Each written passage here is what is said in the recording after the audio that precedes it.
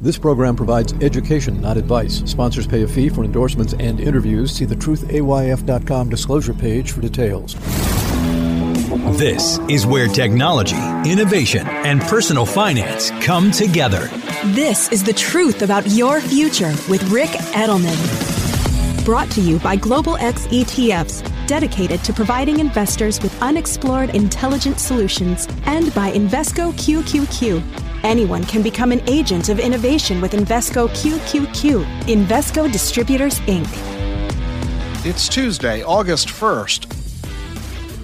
I did a show on the fact that crypto is a terrible name. If you missed that show, the link is in the show notes. Anyway, just acknowledge that crypto is a terrible name and cryptocurrency is a misleading name, and I lamented that fact and asked for your suggestions, and boy, I got a lot of them.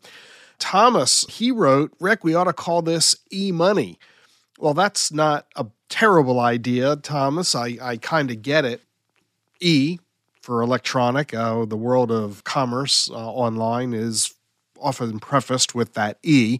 The problem, though, with e-money is that crypto isn't always about money, and that's kind of the trap that crypto is currently in. People associate it always with the conversation of money. That's simply not accurate. Wayne also uses the E. He suggests e-salarium, which is really interesting. Salarium comes from the Latin of salt. In fact, our word salary comes from this. So I kind of like that idea, but again, it's got a money connection. He also suggests cyber salario as a playoff on salarium. The problem, it still connects us with cyber and crypto, which is what I'm trying to get away from. He also suggests Ether funds. The problem with that, of course, is that it's a direct link to Ethereum, and that's way too narrow a conversation. But good ideas all around, Wayne. Thanks for the suggestions. And these two guys weren't the only ones to offer an E-link. Steve suggested E-bucks, which has the same problem as e-money, even worse because bucks is such a colloquial phrase. He also suggested BC bucks for blockchain, I presume, which I don't really think works any better than e-bucks. But he also has a couple of really interesting ideas. Chain coins, cloud coins. I really like cloud coins. Although coins is another reference to money, let's face it, we are all associating these blockchains with coins, and it is all in the cloud, isn't it, in one way or another? So cloud coins has nice alliteration. I think that's pretty cool, Steve. I like that idea. Michael suggested Stellar currency.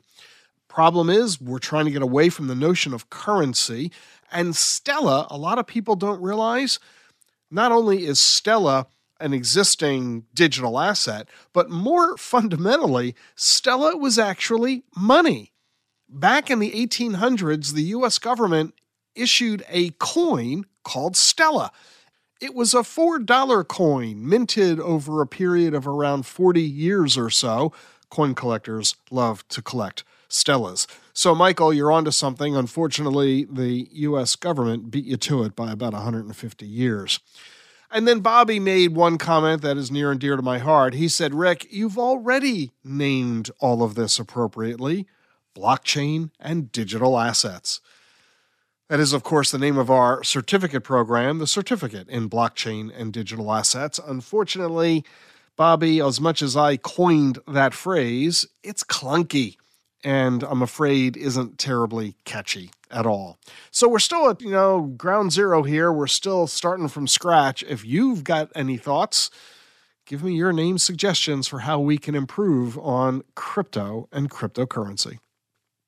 Hey, I'm really excited to tell you as well that a new listing of the 17 best personal finance books to read has just been published, and included on this list of the 17, The Truth About Your Future, which is my next to most recent New York Times bestseller. And here's what the reviewer has to say. Edelman's book made the list, but don't expect it to be like the other 16.